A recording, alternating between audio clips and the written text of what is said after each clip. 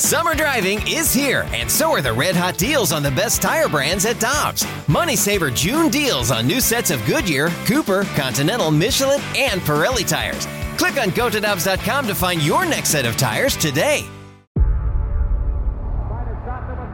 Before history is written, it's played. Before it's frozen in time, it's fought one shift at a time. Before it's etched in silver, it's carved in ice. What happens next will last forever. The Stanley Cup Final on ABC and ESPN Plus begins Saturday. Get ready for winter driving at Dobbs Tire and Auto Centers with super deals on tires, including up to $200 on new Goodyear tires, plus oil changes, brakes, batteries, and more. For value and savings, click on GoToDobbs.com today.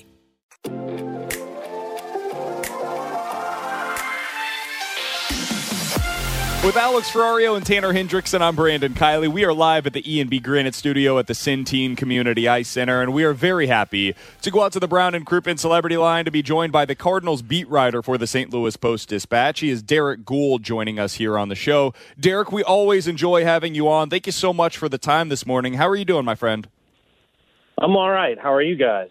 We're doing okay. So I have, I think, a list of 1 million different questions that I would love to get your thoughts on. We got 2 hours, Derek. Yeah, we won't get to each and every one of them this morning, but I do have a few in particular that I'm really curious to get your thoughts on. Let's start on the pitching side of things, if that's okay with you, because last year I remember one of the big conversations that was had was coming off of the pandemic-shortened season, how much is that going to play into these teams' decision-making with how they utilize their pitchers? Are they going to go shorter starts? Are we going to see more arms that are needed because of potential injuries? What is this going to look like? And then the answer was basically yes to all of the above.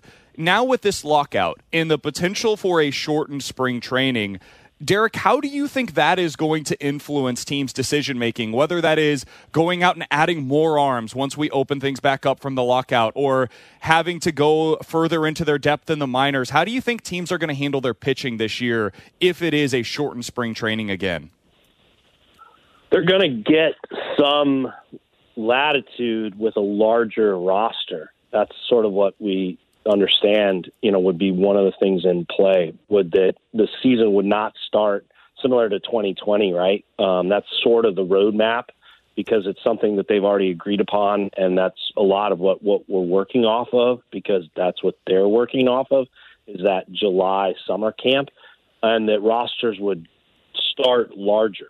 So if they negotiate in the CBA a return to the 26-man roster overall, you're likely to see a season start with a 28 or 30 and some allowances there for the makeup allowing or permitting more pitching depth, even a taxi squad there early on that players could move off of and on to, a little bit more, let's say, free, at least be available than if they were in the minors. So that would be the way that teams would start, is they would likely populate those extra spots with innings.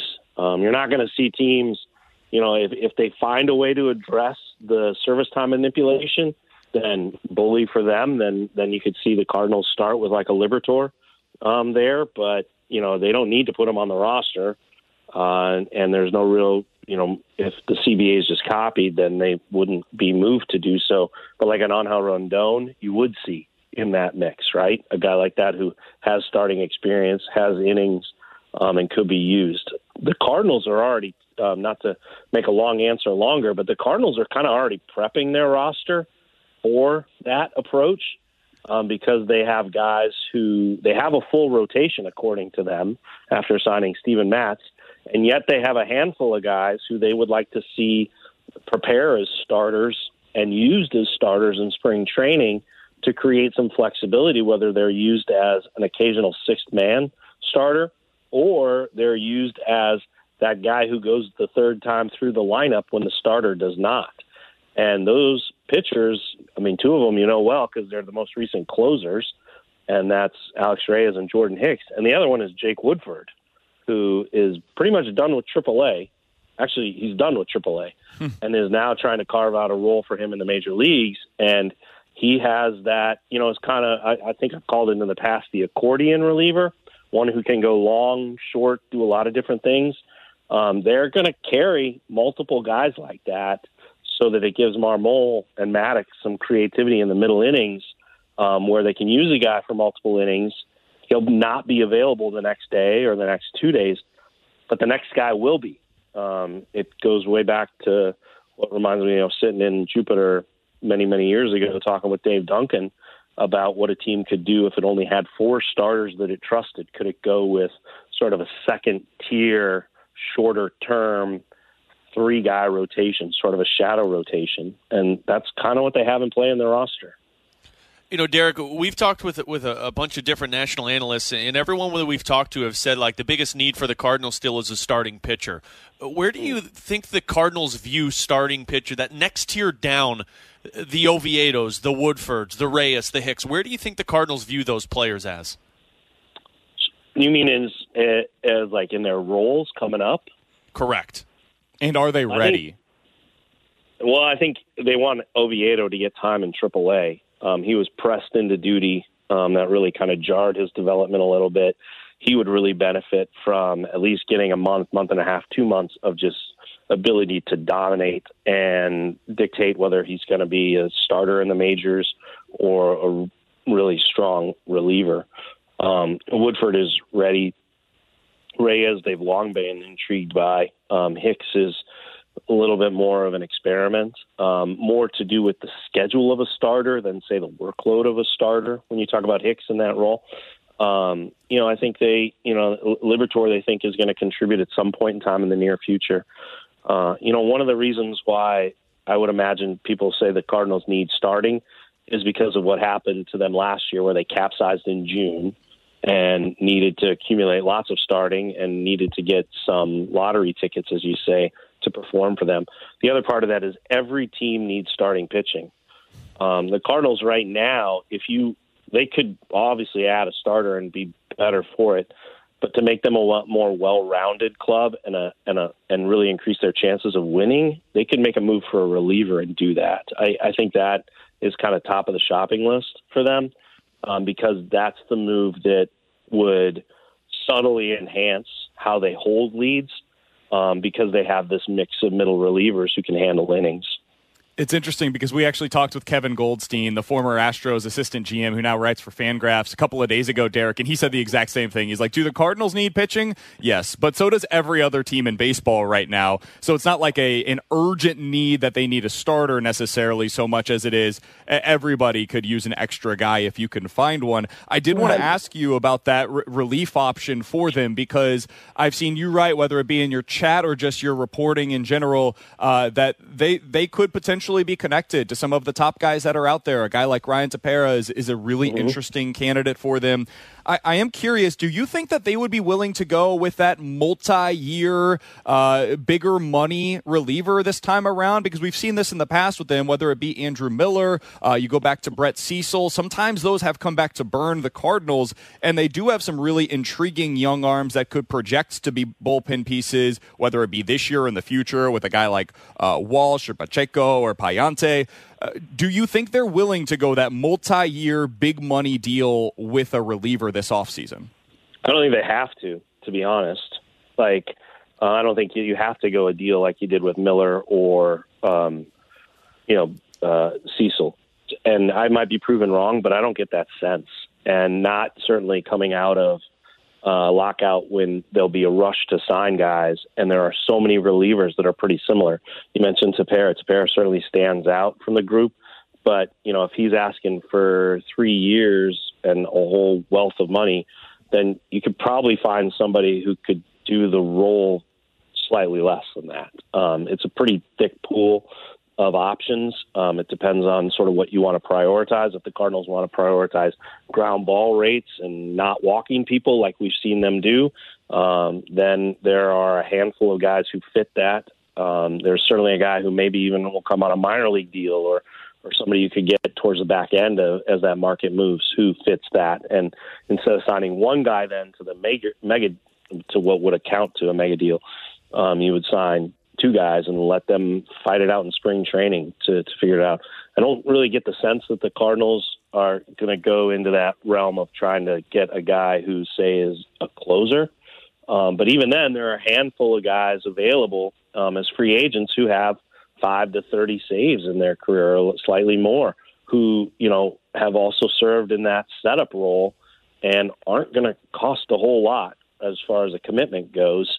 I don't think that kind of Brett Cecil requirement is out there for them. I think they're going to have options. They're going to fit into a shorter term, maybe similar AAV, but certainly a shorter term thing with far more upside. I think that's there for them. Apologies for cutting you off there, Derek. Is an Alex Colomé the type of player, like, just to put a name on kind of the range of player that you're talking about? Is that kind of the type of guy that could be of interest?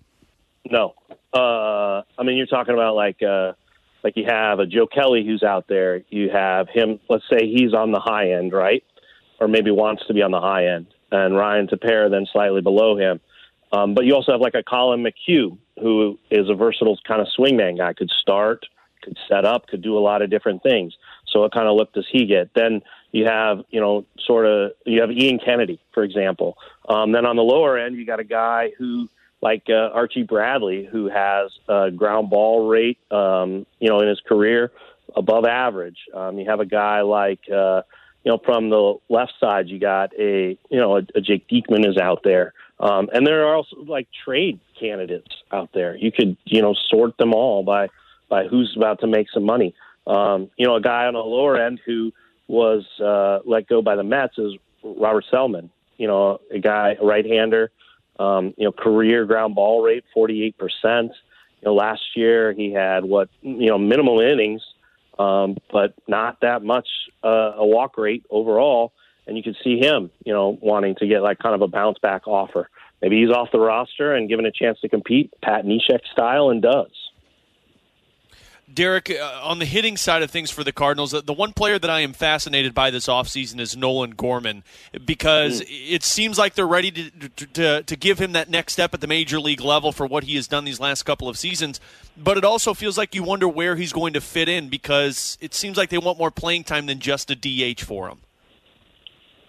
Oh, there's plenty of playing time when you start moving guys around. I don't get the sense that they're like rushing to have him on that opening day roster. I think they're intrigued by what he could do, but they're not racing to replace Tommy Edman, for example, and they're not racing to replace Paul DeJong with Tommy Edman at shortstop. But Gorman's going to get a chance to make a ruckus in spring training. If it's a shortened spring training, it's really going to limit the kind of impression some of these young guys can make. Let's be honest, right? Like last year, Lars Nootbaar made the most of spring training because he was all over the place. Backfield games, playing great, hitting well, things that weren't seen on the main stage, but the group of us that were down there got to watch through chain link fences, and just the consistency that he played, what he brought to his at-bats, what he brought against higher competition.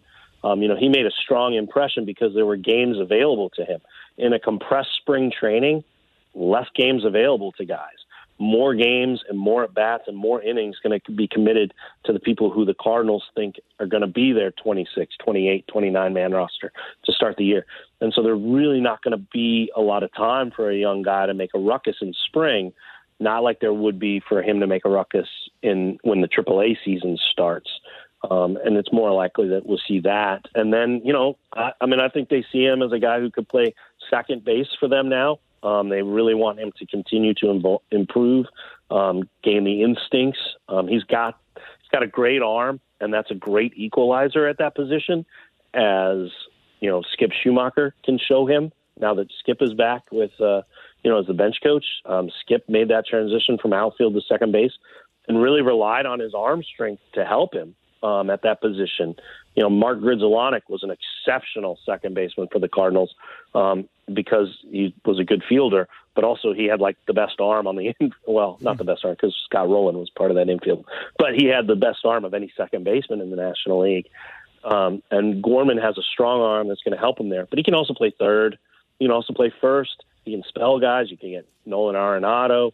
when there's a situation where you got a guy who doesn't get a whole lot of ground balls to the left side, or a team that puts a lot of balls in the air or whatever, maybe get Arenado that day off at third and put Gorman there. So there are plenty at bats out there, just like there are plenty at bats out there for a fourth outfielder. There are plenty of at bats out there for a fifth infielder if he can play multiple positions.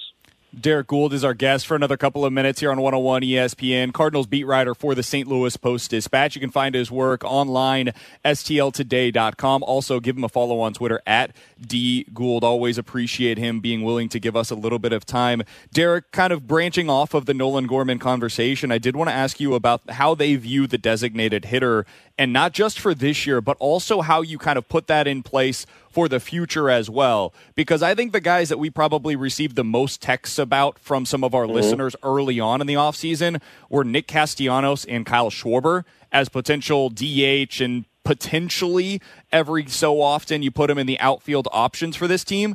But if you're going that route, those are likely multi-year contracts that you're handing out, and that could clog up that designated hitter spot for you. Whereas you do have potential options of guys like Peterson or Rosario or Nelson Cruz, who would all potentially be one-year contracts for them.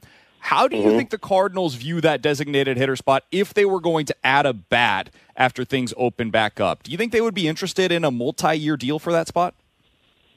They really like the fact that they have Yepez from the right and Nootbaar from the left and Gorman rising and Walker after that. And they recognize that, they're two franchise players right now for the future. You got franchise, I guess we're going to have to differentiate this all season, right? You have franchise icons, which are Wainwright and Molina. And then you have the franchise cornerstones, I guess, pun intended, in Arenado and Goldschmidt. You got first base if Walker ends up there, or say Walker starts playing left field. At some point in time, you're going to have the DH be someplace for Arenado and Goldschmidt to be too. While you don't want to give up too much defense, you put Schwarber out in left field, and does that buy a day for Tyler O'Neill? Does that compromise the defense? Nick Castellanos is a different guy. The Cardinals have had so many opportunities to go out and sign him, trade for him, and they just really haven't. Has he changed, how he looks as a player going from, say, the Tigers to the Cubs to what he did with the Reds? Sure. He's added more information. I think he plays all right defense. You could probably, see him as a better defensive player than maybe their first evaluations were. But is he going to supplant any of the three outfielders that they have out there?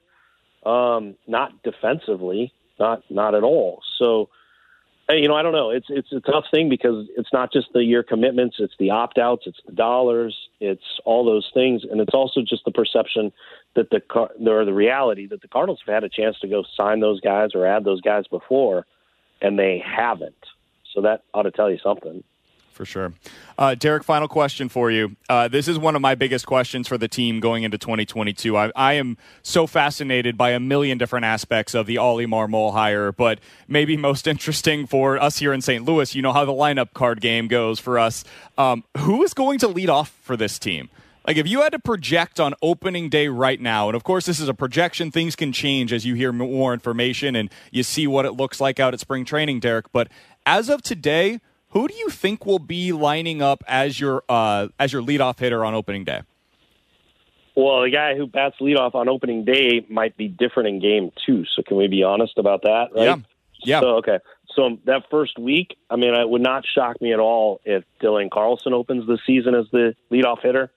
If it's a left-handed pitcher that they face, if they say Harrison Bader gets a look at leadoff hitter. And do not discount the fact that you're going to see Paul Goldschmidt as leadoff hitter at some point in time. It sure seems like that's going to at least be talked with him about. If that's the best matchup, or they want to get him the most at bats, or they want to try to do something to give a different look to that leadoff. Joey Votto hit leadoff, so you're probably going to see Paul Goldschmidt at some point in time in leadoff. That if it changes, it will be based on the performance in spring and someone taking that job and running with it. Tommy Edman has had that chance before. I do think that Dylan Carlson is going to get a rather long look at that, if that's the next kind of phase as he grows in the game and and starts at leadoff and is ultimately a number 2 hitter for the Cardinals. But you're going to see that mix dependent on matchups. I don't really think there's going to be much of a commitment to one guy in one spot. If there is, it's likely going to be O'Neill at number 3 and Arenado at cleanup because of how well that worked last season. You can't see him, Derek, because you're on a phone, but our producer, Tanner Hendrickson, has been clamoring for Paul Goldschmidt as a potential leadoff hitter all offseason, and our text line has just been crushing him. So he is legitimately celebrating right now as you say that. So thank you for giving it. Yeah. I mean, it makes sense. I mean, I talked with, back when we could talk to them, I spent some time there in Jacksonville with Oliver Marmol, and we talked about that specific thing, that just the look of the lineup and what you want to do. And, the pitcher gets up there and he's still kind of trying to find his groove. And the first guy he has to face is Paul Goldschmidt, especially if Goldschmidt has great numbers against him, or, as Marmol brought up, has great numbers against pitchers like that pitcher, which is something that they really are drilling down on. You can see it. It makes a lot of sense. Derek, we are so lucky to have you here in St. Louis. I've told you before, I'll tell you again, it is awesome to be able to read your work on a day-to-day basis. We're more informed as fans as a result of it. Thank you so much for hopping on with us today, and we'll talk with you again soon, man. Thank you very much for the kind words, and stay warm out there. For the ones who know safety isn't a catchphrase, it's a culture. And the ones who help make sure everyone makes it home safe. For the safety-minded who watch everyone's backs, Grainger offers supplies and solutions for every industry, as well as safety assessments and training to keep your facilities safe and your people safer. Call, click Grainger.com, or just stop by. Grainger, for the ones who get it done.